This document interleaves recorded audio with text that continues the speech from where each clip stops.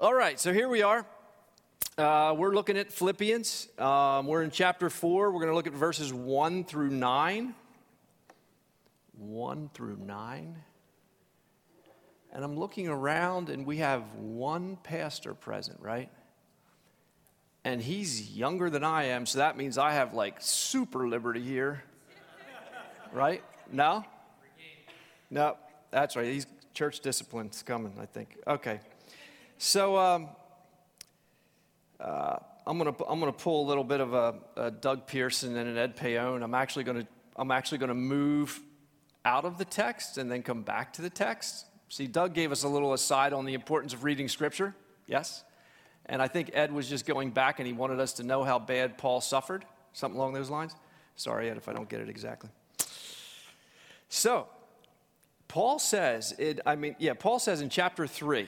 So I'm just going to try to set a little bit of a stage as to the things that Paul drops on us that are huge statements, okay? So I pulled one out, and he says this in chapter 3.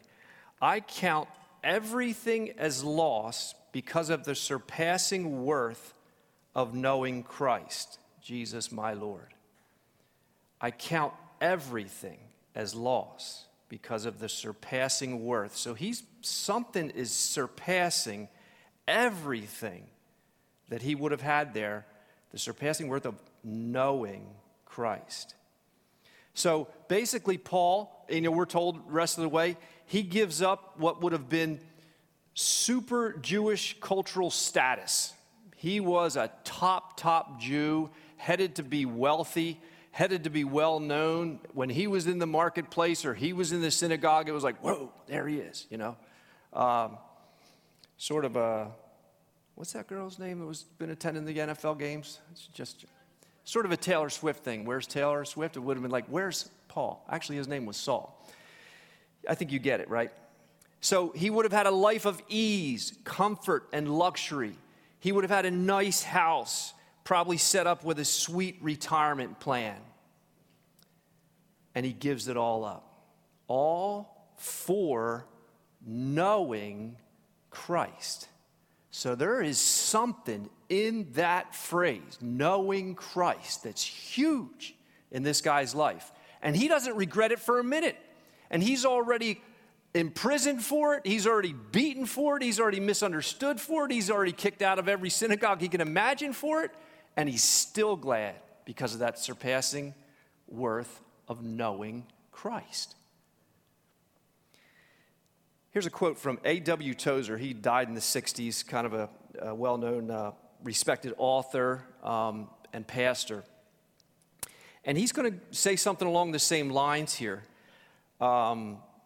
He is actually going to make the point that what was lost in the fall was our communion and our God awareness, that connection with God. We like to say we're separated from God, but this kind of gets down to exactly what it is. And he's going to make that case and actually say that that's what all of salvation is actually pointing us toward. The reason your sins were forgiven was so that you could know God again. See the knowing Christ, just following that word? The reason that you're being justified and made like him is so that you could know him better. That's the goal. That's what he's going to point out. Listen to this quote, and hang on because it's a little bit long. He uses Absalom here. Absalom, remember he was David's son? Absalom dwelt 2 full years in Jerusalem and saw not the king's face, though the king was his own father. Are there not many in the kingdom of God, he's speaking about Christians, who have no awareness of God, who seem not to know that they have the right to sit at the king's table and commune with the king? This is an evil which I have seen under the sun, and it is a hard and grievous burden. To know God, this is life. This is the purpose for which we were created. The destruction of our God awareness was the master blow struck by Satan in the dark day of our transgression. To give God back to us was the chief work of Christ in redemption. To impart himself to us in personal experience is the first person of God, is the first purpose of God in salvation. All other steps of grace lead up to this. So do you see what he's saying? All the times that we turn from sin, all the sins that we're guilty for and that we're made clean and washed, is to reunite us with God. We know that deep in our fabric. That's why when people come to Christ, they are overwhelmed with love and peace and joy, because this is what we were made to do. And Paul is putting that forward, even in this letter. That's what all the letters are driven for. And I believe that's what he is saying, is that nothing is greater than this in life, because I am reunited with the one I was made to know and interact with from the very beginning. The reversal of the fall. To continue through this life, and then the next life busts open unbridled, knowing God. I use the word communion just to define it a little bit. It's more of an old Puritan times, or old Christians use it. To converse or talk together, usually with profound intimacy, interchanging thoughts and feelings between us and God. In the scriptures, we find some phrases that kind of fit this. There's a phrase that's used often, the fellowship of the Spirit. Knowing Christ, or knowing God, or walking in the Spirit. So, as we move forward through this text, though, I'm probably going to just be kind of slanting back at that theme, because that is a primary part of what we're doing. So, now to Philippians 4. Verses 1 to 9. Let me pray first before we do this. Father, we just thank you that you have opened the eyes of our heart. You have given us a spiritual knowledge and wisdom that we might know you again. You paid a great price. You gave your Son that we might know you. Thank you for that. Help us to see you more tonight. In Jesus' name. Amen. Okay, Philippians 4. I'm going to do a first reading right through it, then we'll come back and hit some things here. 1 to 9. Just let me say this leading up to this. There's a little bit of a theme Paul picks up. He's going to mention the word a couple times, the word peace. He talks about the peace of God that surpasses all understanding. He talks about the God of peace at the end. But in some verses, he doesn't, it's actually a little bit of a theme right here. He doesn't actually refer to it, but it is transpiring. So, and I'm just kind of priming you up, so when we read it, you'll be like, there. So in one case, there's these two women in the church, and it seems like there may be some disagreement. Well, there definitely is some disagreement. And Paul asks that they agree. See, he's trying to bring them back into a peaceful relationship. In another place, it says, you wouldn't pick this up in the English. Let your reasonableness, in verse 5, be known to everyone. And what that word reasonableness is in the original Greek, which I'll get back to, is really like this word that they would have used that meant gentleness. And the direct context of that word was responding to hostile speech. When someone was like, oh, man, and the responder, instead of escalating with them, would respond in a gentle way. You would use that word. Oh, they responded gently, but it had that connotation to it. So again, there's peace. Someone is escalating to non-peace, and then the speaker keeps it low and gentle, and then that's how that fills in. So let's read right through it. And actually, verse 1. Therefore, my brothers, who I love and long for, my joy and crown, stand firm thus in the Lord, my beloved. Paul is just saying there that he loves them and he's going to stand firm, and that's all I'm going to deal with in verse 1. Don't worry, they won't all go that fast. Yeah. Verse 2. I entreat Euodia and I entreat Syntyche to agree in the Lord. Yes, I ask you also, true companion, help these women who have labored side by side with me in the gospel, together with Clement and the rest of my fellow workers, whose names are in the book of life. Rejoice in the Lord always. Again, I will say rejoice. Let your, there it is, gentleness be known to everyone. The Lord is at hand. Do not be anxious about anything, but in everything by prayer and supplication with thanksgiving, let your requests be made known to God, and the peace of God, which surpasses all understanding, will guard your hearts and your minds in Christ Jesus. Finally, brothers, whatever is true, whatever is honorable, whatever is just, whatever is pure, whatever is lovely, whatever is commendable, if there is any excellence, if there is anything worthy of praise, think about these things. What you have learned and received and heard and seen in me, practice these things, and the God of peace will be with you. See, there it is again. Okay. Back to verses 2 and 3. I entreat Euodia and I entreat Syntyche to agree in the Lord. Yes, I ask you also, true companion, help these women who have labored side by side with me in the gospel, together with Clement and the rest of my fellow workers whose names are in the book of life. He puts that in there, so he is trying to say these two women are Christians. They have labored with him personally.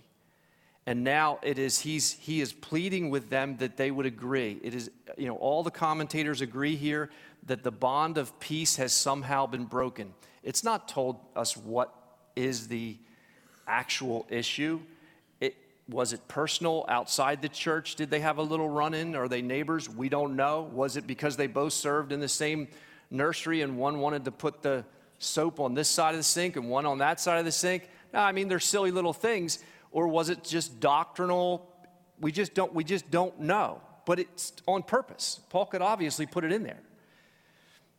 But their hearts are cold toward each other. Bitterness has probably entered in. When they see each other across the church, probably, there's what's her name. I'm going to go this way. Now, here's the thing about that. I've had that, and I have that at times, And for a lot of my Christian walk, I thought it was normal. I thought it was okay. I got people at church I really don't like. So what? I got whole groups of people at church I don't like. That community group, this community group. It's wrong. It's sin. Bitterness. Bitterness is that bad taste. Get it? Bitter? Bad taste. Bad taste in your mouth concerning someone, or ill feelings toward them. And you might go, come on, everybody does that. Paul says in Ephesians, and actually bitterness is a word that shows up a lot. Let all bitterness be put away from you. Bitterness is cancerous. And if active in the church, it will destroy it. And that's why he appeals even to those who are with them. When we see that, and even, usually when I teach this, I'll get more into forgiveness, because that's what it is. Whatever you observe in someone, now they may have offended you directly, and then you're like, I don't like them because they slighted you in some way, and we do it all the time to each other, right? Or it's just something you observe from a distance. You just don't like the way they walk and talk or dress or something, And so it doesn't have to be a direct offense. You're just judgment. So therefore, you have a bad taste in your mouth for them. But it is an unacceptable standard in practice. There's this one book we read a while back. It was called Respectable Sins. And one of the respectable sins was this bitterness. Because in culture, it's just fine. I mean, Eagles fans hate Dallas fans. Not if you're a Christian. Not so. It just doesn't happen, right? So, and in this book, tied to bitterness is this other cultural accepted, and then also therefore cultural accepted in the church, is gossip. And gossip simply is the sharing of any information, even if it's true, that pulls your image or view of the person down that you're talking about in the hearer's ears. That's it. That's gossip. It doesn't have to be made up bad stuff, because that would be slander. But gossip is just Oh, did you hear so-and-so? Yeah, I know, yeah. Oh. And they walk away going, oh, you know. There's a story, it goes back years now, where, because I just happened to somehow got a hold of the full report, where a church, had a basic, blew up, people going in every direction, sad, very, very sad. And, they brought somebody in, an outsider, to just kind of go through what happened, review. And he went and he interviewed everybody who had left and everybody who was still there, and put up this exhaustive report that was a main thing. I'd never seen anything like it, And I was flipping through there, and one of his primary conclusions was what had damaged terribly this church was gossip. The sharing of information about someone else that brought their view down, that brought the view in others. That's how sad it is. It really is. Verse 4, rejoice in the Lord always. Again, I will say rejoice. So this is actually, I'm going to jump ahead and I'll come back to this. This thing about joy and rejoicing in the Christian, it is actually supposed to be more the mainstay of our attitudes. Joy, rejoicing, because we're in the Lord. We're saved. We're reconnected with the very core fabric of what we were made to be, humans. In the purpose of our life, we're reconnected with God now to live out the rest of our life here on the earth. So that's supposed to be like, whoa, all right, that's a good day. Yeah, that's every day. Have joy, rejoice, right? So here's some, Dietrich Bonhoeffer, I went through this with Chris. She goes, well, you got a lot of quotes. I pulled a lot of them out there, right, honey? Yeah. So Dietrich Bonhoeffer, this guy, he was hanged when he was 39 in Germany. You know what I mean? And it was actually a little bit, I don't want to go into the progression, but he's a respected theologian. So he says, concerning Christian joy, your life as a Christian should make non-believers question their disbelief in God. So we are not the stoic, gloomy neighbor, coworker, criticize, complain, all that stuff. That's not us, Christians. That's the old us. The new us, reconnected with God, is full of joy. That's the default mode. Now, I'm not saying if a relative doesn't die, that mourning might overtake that for a little while. But in general, the people at work should be going, I don't know why that guy's always smiling. The sky's falling. It's raining outside. Why is that guy smiling? And then when you smile through hard times, let's just go through a little experiential thing, though. Common experiences of internal joy, just so we know what it is. So maybe some of these will resonate with you. A new baby is born into the family. The Burtons. The Palins. I'm sorry, I got it in there. Just had a new grandbaby, little Sal. Now, was that like a joy thing? Yeah. So, but no, the reason I'm saying that, it also has this deeper sense to it too. And so to resonate, what is it that he's talking about when he says rejoice? So experientially. Christmas is coming if you're a kid. Makes everybody a little happier, you get right there. I'm going to keep going. I thought of something funny. Our team won the championship. There you go. How about, it's like it's over, they're running down the court, and we won. We really won. Or maybe I hope it happens in your lifetime. I really do. Yeah, I really do. Our vacation plans are coming together. You know that feeling? Now everything's booked, everything's done, and now work is, work's winding down, and you can actually taste it. You're like, yes, that's joy. That's rejoicing. New friends, just that, oh, great, met these people, this kid, whatever. Here's one for me. Winter is ending, and summer warmth is right around the corner. Yes. I don't mind winter, but it's just the length of it. The gray, the dead of winter, the gray skies, the dead trees, dead grass. Joy in hard times even, Habakkuk 3, 17 and 18. Though the fig tree should not blossom, nor fruit be on the vines, the produce of the olive fail, and the field yield no food, the flock be cut off, he goes on, from the fold, and there be no herd in the stalls. And he says, yet I will rejoice, not necessarily in that, in the Lord. I will take joy in the God of my salvation. You know, and Kyle made this point, I thought it was a good one, might have been in small group though, but he felt that when he was reading through this, he got to that point there, and if you're like me, the whole thing, you can wake up, and that's when I'm having the most struggles usually with everything. So, but he said he was reading through there, and he said that he felt the Spirit impressed on him that take joy was you have to take it, because it just isn't going to flow in with the breeze. You got to just go for that, remind yourself, call out to God.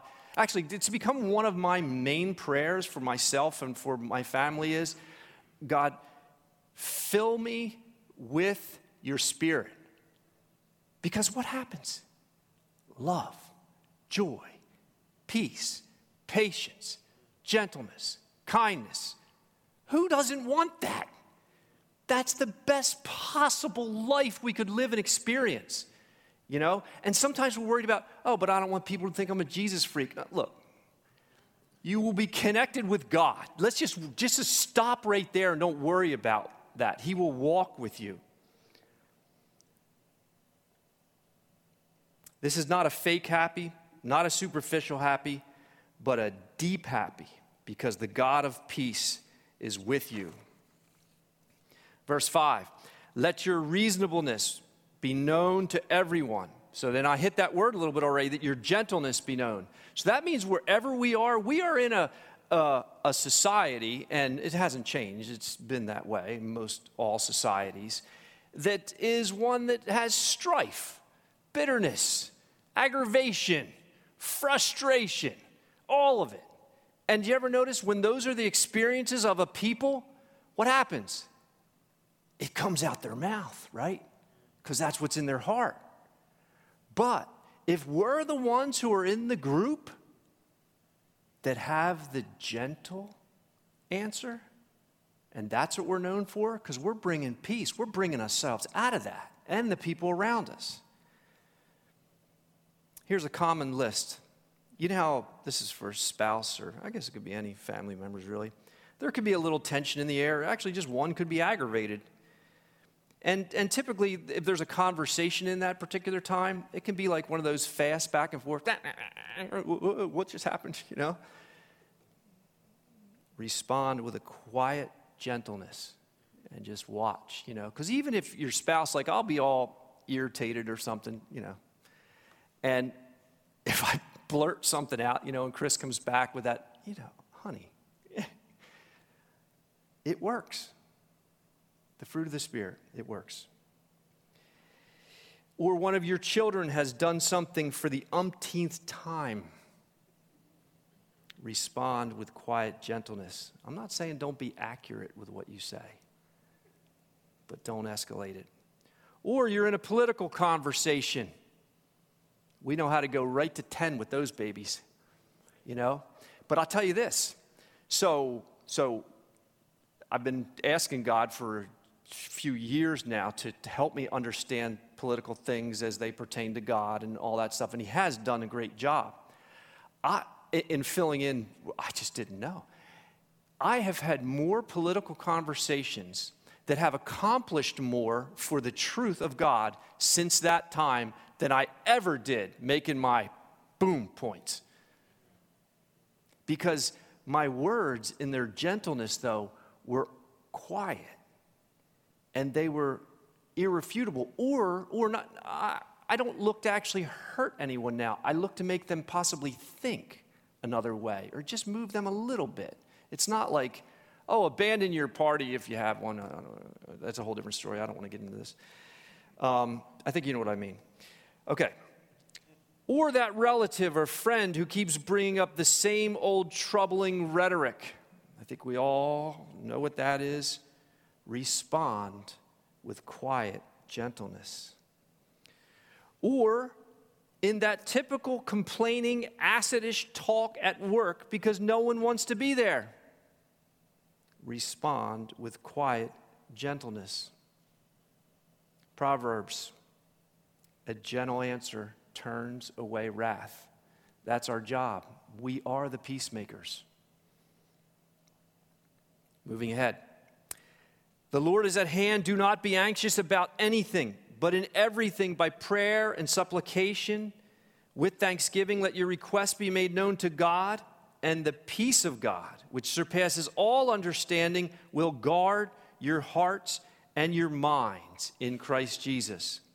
Now here's this phrase, the Lord is at hand, and there's been great debate over this. I don't know if you guys know, the most debated probably thing in this chapter right here is this phrase, the Lord is at hand.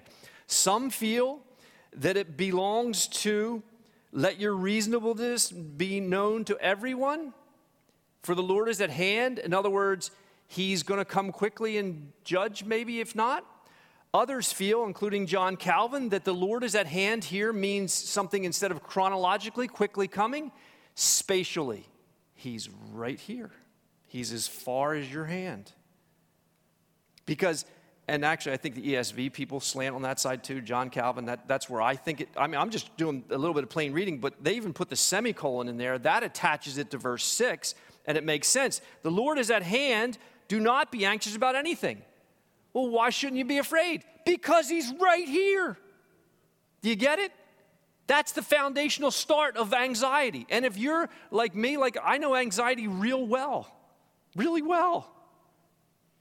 Just the history of it. But I have a thing, it's kind of universal. Some people are going to have different levels and different kinds and things like that. But I just know it well. And wow, the Lord is at hand. He's right here.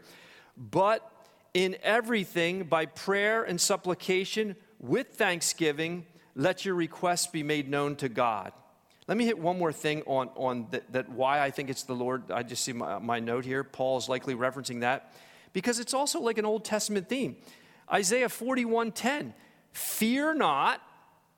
That's part of the text, right? Don't have anxiety, none. Fear not, for I am with you. You see the connection?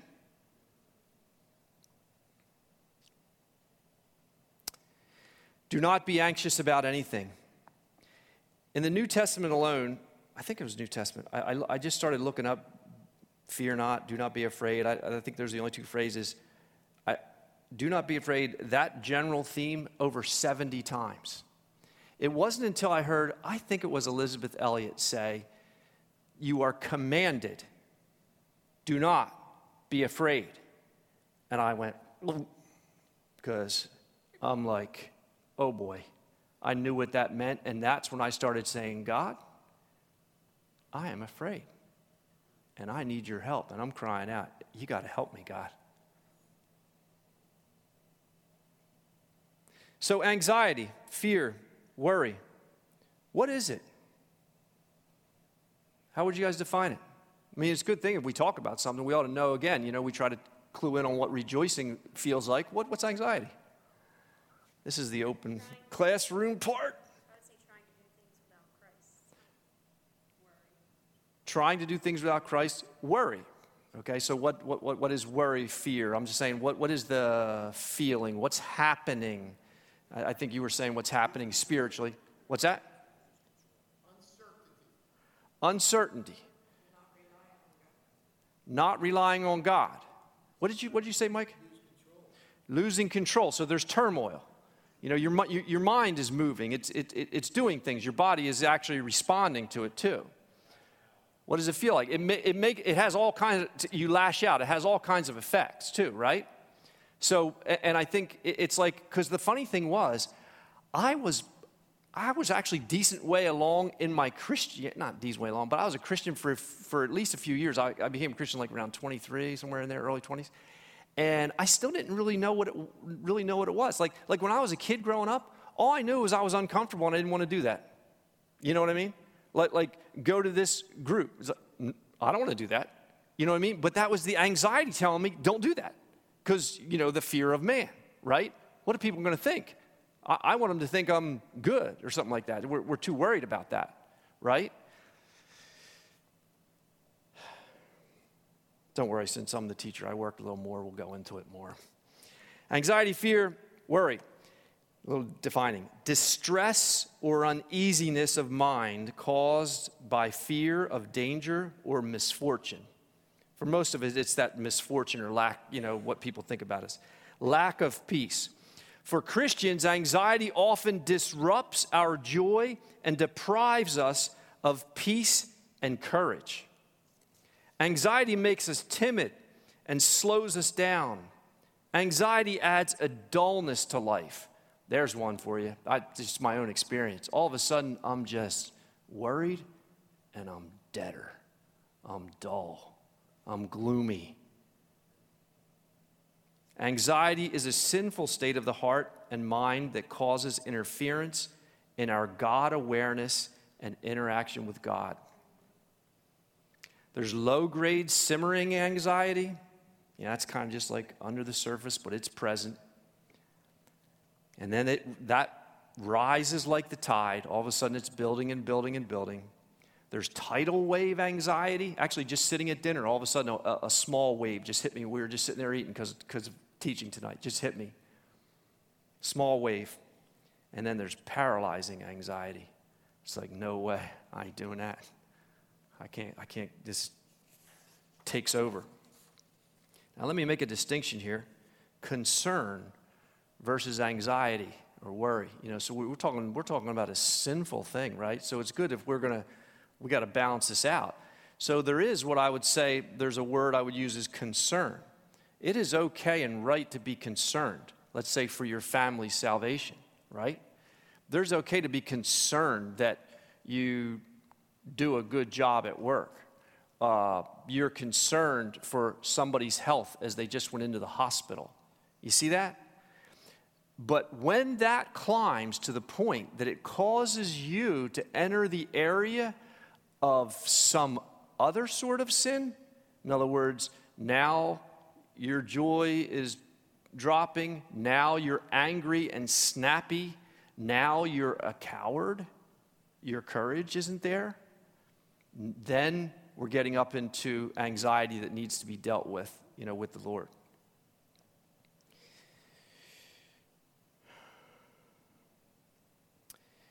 And there's also legitimate good anxiety. Let me make one reference here. Paul did say when he was with one Christians that he was among them in fear and trembling.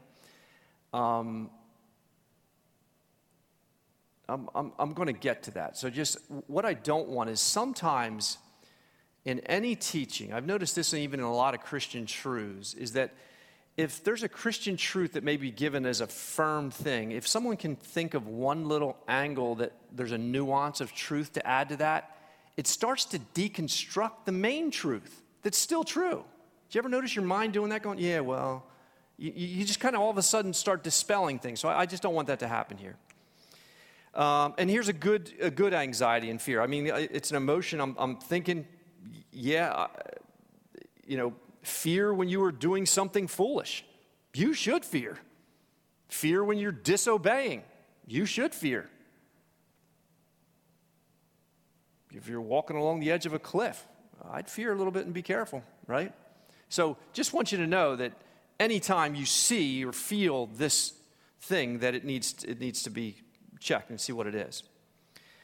Okay, so here's another question for you guys. What are some common things that create fear and anxiety in us? We've already talked about some of them.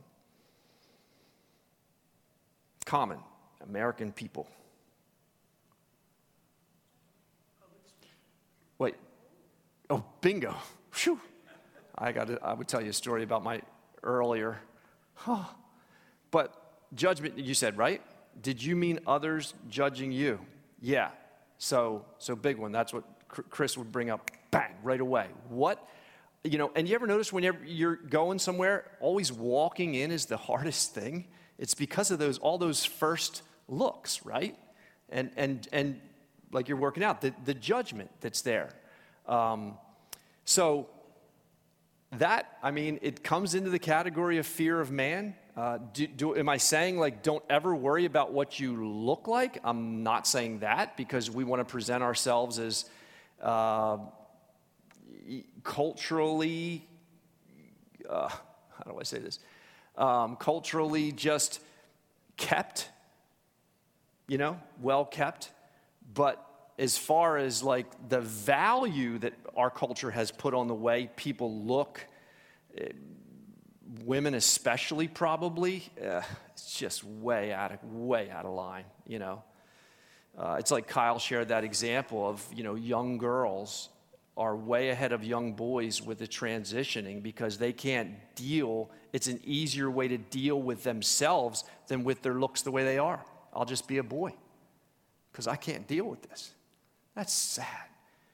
But this is where the God of peace comes in. This is turmoil inside of us. But here it is. So here, let me rattle through some typical American cultural dealings with anxiety that we find. This one's called the Invictus approach. Does anybody recognize that name, Invictus? Any readers here? Anybody know what that is? That's a poem, famous poem. I bet you Ed knew this. No? I think it's a British poem. Anyway, the last stanza in it, you'll recognize this line. It shows up in movies sometimes. The last stanza in it says, "I am the master of my fate, the captain of my soul." You see? And that's a real American thing. That's like, it's up to you. I am in control. I can do it. You can control the variables that make you anxious through ingenuity, hard work, and persistence. Just keep going. Do you know what the Bible says? Apart from me, you can do nothing. We were never made to accomplish anything without the help of God. He isn't winding us up like we raise our children so we can turn them loose from us. We're always made to image Him with Him working through us in the Spirit. That's where we get life from. The breath of life. He is so much God. Why would we ever want to pull away from that? Man. Oh, man. The Bobby McFerrin approach. Can anybody guess about that one? Yes, don't worry, be happy. It temporarily lifts the heart to hum this little song, but it is a hollow hope. No substance or staying power. Other temporary shallow fixes, we turn to all these things. Stress eating, phone scrolling, binge watching, complaining, misuse of alcohol, avoiding toxic people who spread fear, prescription medication. Let me talk about this for a quick minute. I am not talking about clinical anxiety, where there is a gland problem and your chemical balance is so off that you have almost a tidal wave of anxiety at all times, regardless of your situation.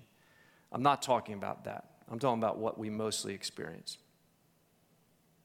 And then the old self-talk psychology, the Oprah-ish type thing, but there's no God attached to it. It's just taking the principles and flipping them around and changing your mind, The Christian approach to anxiety. But in everything, by prayer and supplication, with thanksgiving, let your requests be made known to God. There you go, Christian. That's the road you start down, the first road you start down every time anxiety rolls in. Start to talk to your Father. He's your Father. He loves you. He has the power to help you.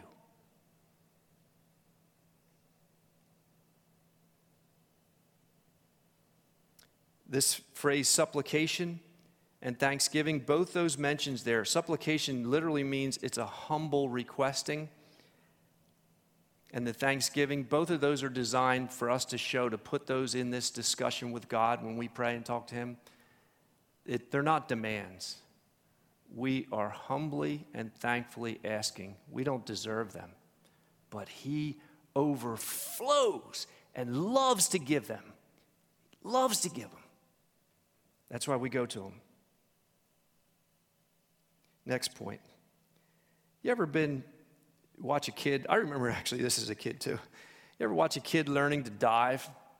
You know how they go to the edge of the pool and you go like this, and then they jump in, and it's really hard to get the old head going down first, and you watch them over and over again, and then they're just shivering there, and I can't do it, right? And you say, oh, come on, don't be afraid. Oh, I'm not afraid, they say, right? Any bit of a challenge around kids, oh, you're afraid. I'm not afraid. I'm not afraid. Okay, Christian, the first thing about your fear is admit it. Admit it. I don't care if you're scared of a moth. Admit it. No, just admit it. Here's one from Tim Keller for everybody that was asking, wondering when he was coming up. Yeah, he's helped me a lot. The only character flaws that can destroy us are the ones we don't admit. Admit it, sinner. It's just a beautiful place. It's humble. Just admit it. I am afraid. Typically, I've actually learned this in all of my sins. I've started to try to judge myself, and I could be an aggravated person, could be just gloomy or who knows, just whatever it is. If I'm driving down the road and I go, you're not very joyful right now, I just go, I wonder why. And I start to talk to God, and I say, God, something's wrong with me. Something's wrong with me. I'm just off. I need help. It's that way. And man, remember, he's right there. He's right there. It's a beautiful thing.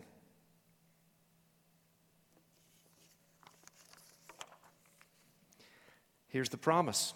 And the peace of God, which surpasses all understanding, will guard your hearts and minds in Christ Jesus. Whoa. Peace of God. You guys probably all know that story where Jesus is in the boat with the disciples, and it says it was evening, so I'm even thinking it's dark, right? And they're going out on whatever sea or whatever that is, and all of a sudden it starts howling. The wind's blowing, and the waves are coming over, and these guys know. They know when you start getting water in the boat, that's what it says, there's water in the boat. And anybody here that has been on a boat that starts getting water in it, that's when the stability starts going off. And you're like, you know you can't keep up with that, and it's not going to slow down. So these guys are scared. And I've got to tell you, I'd be scared too. And then you add on top of it, it's dark. Have you guys ever been out in the ocean when it's blowing around and it's dark? You can't see them coming. You just, the boat just moves, and you're just looking out into this darkness. And usually when it's windy like this, it's cloudy too. So there's no sun or moon. It's just, you're looking out and you just see black. I mean, this is scary. I don't blame them, really, these guys, So they come back and wake up Jesus, and what does he do? Does anybody remember what he said to this storm of turmoil that is happening all around them? What did he say? Who said that? Paul, did he say it? Oh, peace, be still. And for miles and miles and miles, the wind drops out immediately. The sea goes absolutely calm. And when there's any ripples in the sea, that they just keep rolling usually for a while. It won't drop out like that, but it says it was flat calm when he said that. That's what he can do for your soul. When you're anxious, he says, be calm, peace. Put peace in your heart right here. That's the peace of God that surpasses our comprehension. Remember what the disciples said? They're like, well, who the heck is this who can speak like that? Who is this? Oh, he's God.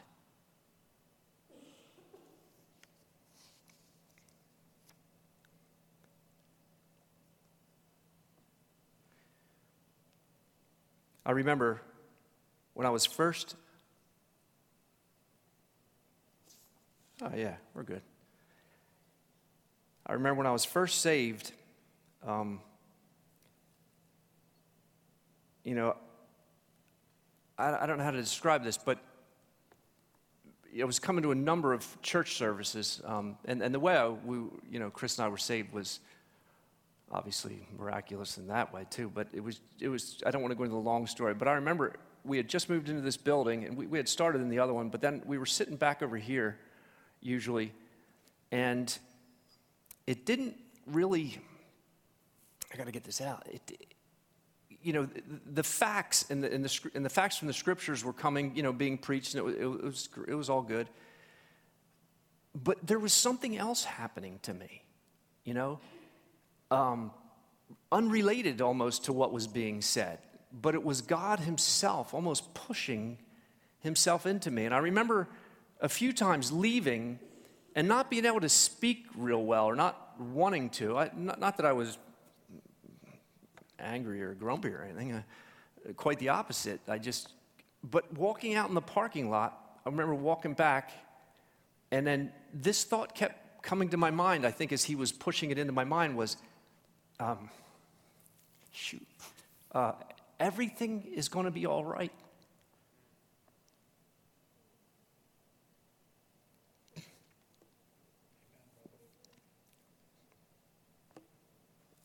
And that was peace.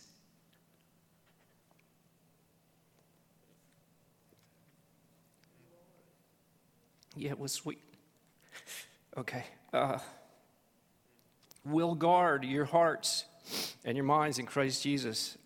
That word guard there is a military term. This is the ongoing nature of this now, too, for us. So it's a military term. And in other words, it would be used, that word guard, of like a military guard that is protecting a city or a king. And then, that guard would give the people inside peace, or give the king peace that he's being guarded. And it's just an ongoing thing that God has a hold of our hearts, as we have this relationship with him. And listen to these song lyrics here about this guarding presence of Jesus. And some of you will recognize the song, I'm sure. It's kind of an old one. I think it was a Gaither song. I hate to even mention that. It really dates you. Well, plus, before I was a Christian, let me tell a quick story. This is not related here, but before I was a Christian, I remember I had this, my mom would try to make us go to church, but I had this friend, and his mom would make him go to church too. And then his mom and his dad, they were all like, oh, we're going to go see the Gaithers. We're going to go see the Gaithers. And I remember thinking to myself, oh, gosh, whoever that is. That's how bad I was. I was like anti, pretty much. Okay, so here's the lyrics of the song. Now, this is a beautiful, actually, this is one of the songs I hum at night or sing in my head. So it says this, listen to it, and because he lives, I can face tomorrow. Because he lives, all fear is gone. Because I know he holds the future. And life is worth the living just because he lives. That's crazy. Okay, a peaceful, well-focused heart and mind. Verse 8. Finally, brothers, whatever is true, whatever is honorable, whatever is just, whatever is pure, whatever is lovely, whatever is commendable, if there is any excellence, if there is anything worthy of praise, think about these things. Actually, a quick note right here. Paul, in his writing, he's actually making what's called a couplet, and he is combining this think on these things with Paul when he says practice these things. So it's like ponder these things and practice these things. Okay. So, and in the Greco-Roman world, this would have been a virtue catalog. Remember last time I taught, actually, I had a vice catalog. So that was common in their society. They would actually try to catalog this. 3 of these terms never, I can't talk about every term, but 3 of these terms never show up in the Bible. They're actually from the Greco-Roman world and culture. And Paul's doing that on purpose, okay? Because what he wants to do is, and actually the word whatever, Paul is doing that on purpose too, because he wants them to not just think that all things that are honorable, just, pure, true, commendable are in the church. God also left enough glory in the world and enough good out there and gifts among people that we can admire them and think on what they've done, because we use a Christian filter. We know where they got the gifts from. Okay, we know what has made nature beautiful in what it is. Okay, so he's opening that all up to everything.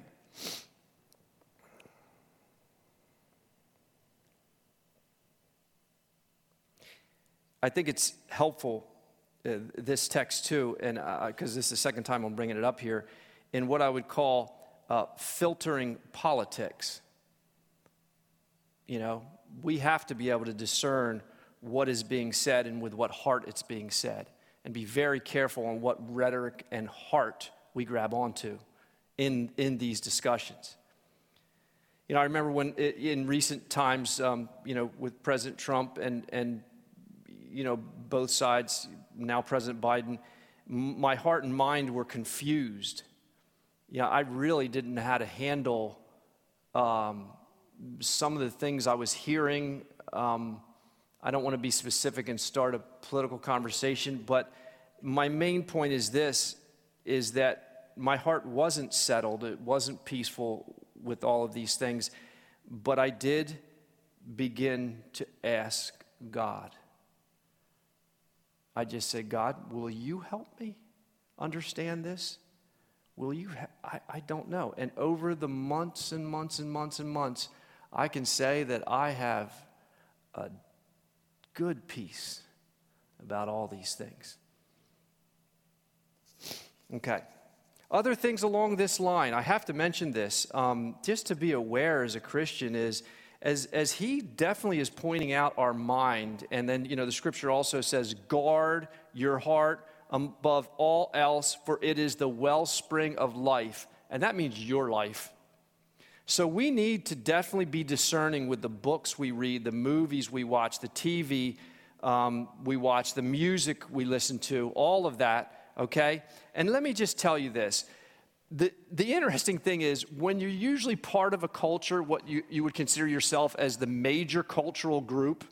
I remember, so let me use Tim Keller one time. He said he had a black friend to him, and the black friend said to him, he says, the funny thing, Tim, is you middle-class white people, you think you don't have a culture. And Tim's like, yeah, we got a culture? You see, your culture is so normal to you, you just think you're part of it. But you have one. You have a way. You have certain values, things you value and things you value less. You have a certain way you think about things. And it's been shaped by your majority group. I don't want to get too much into politics, but I just wanted to show you that, and actually Tim Keller's one of the most thoughtful pastors I've ever seen about such issues. And this black friend was trying to tell him, And let me just tell you this. Is like we've had this debate for a long time. My friend Ed and I. It wasn't a debate, discussion. Let me put it that way, because he's never going to say, "I know you were right." He doesn't say that. But during some of this melee that was happening, he's going to laugh. During some of this melee that was happening last election cycle and these things and concerning probably gender and all those issues, Disney put out a notice. Now I remember I went, bam, there it is right there. Disney put out a notice and said that they were going to have to ramp up their culture shaping mechanisms. Now that flat out just says it. They have an agenda. There's more than just entertainment for the kid. They want to shape how they think, what they value, what is right, what is wrong, in their own way. It just goes to show you it is there. And that's all I'm just saying that, is that as we guard our minds, know that there is shaping. Shaping is happening. Okay. And Paul says, practice these things. And then here's the grand promise at the end, and the God of peace will be with you. This is the end, guys. Good news, right? The God of peace will be with you. coming through all of this, how to live like a believer. And remember what we said in the beginning, that was knowing God surpasses worth of knowing Christ. The surpassing worth of everything is knowing him. Well, here it is. He's with us. Scripture tells us that Jesus is the Prince of Peace. God the Son left a completely peaceful, calm, beautiful existence with God the Father and God the Holy Spirit, where all three continually delighted in and loved on and marveled at one another to become one of us and drop into the very unpeaceful, full of turmoil, full of hate, twisted and distorted human race. All so that he could go to the cross, and instead of receiving peace, Jesus received the Father's wrath and abandonment and cried out, "Why have you forsaken me?" And his soul felt the full weight of turmoil, fear, and unrest, all so that you and I would never, ever have to feel that from God. But instead, you would feel his peace and rest and joy as he delights in you and you in him, now and forever. That's better than a Disney end. You know, when they say, "And they lived happily ever after," this is the only real happily ever after. Those are make-believe, and they're never on this earth. Let's pray. Father in heaven, we thank you for your word. We thank you for what you've done to open up this relationship, that we would know you. Help us. We need you. We need you to walk with us and talk with us. We need you to give us self-control. We need you to open the eyes of our heart. We need you to give us spiritual wisdom and revelation, that we would know and be so covered and infatuated with you that we cannot get you out of our minds. Help us. In Jesus' name, amen.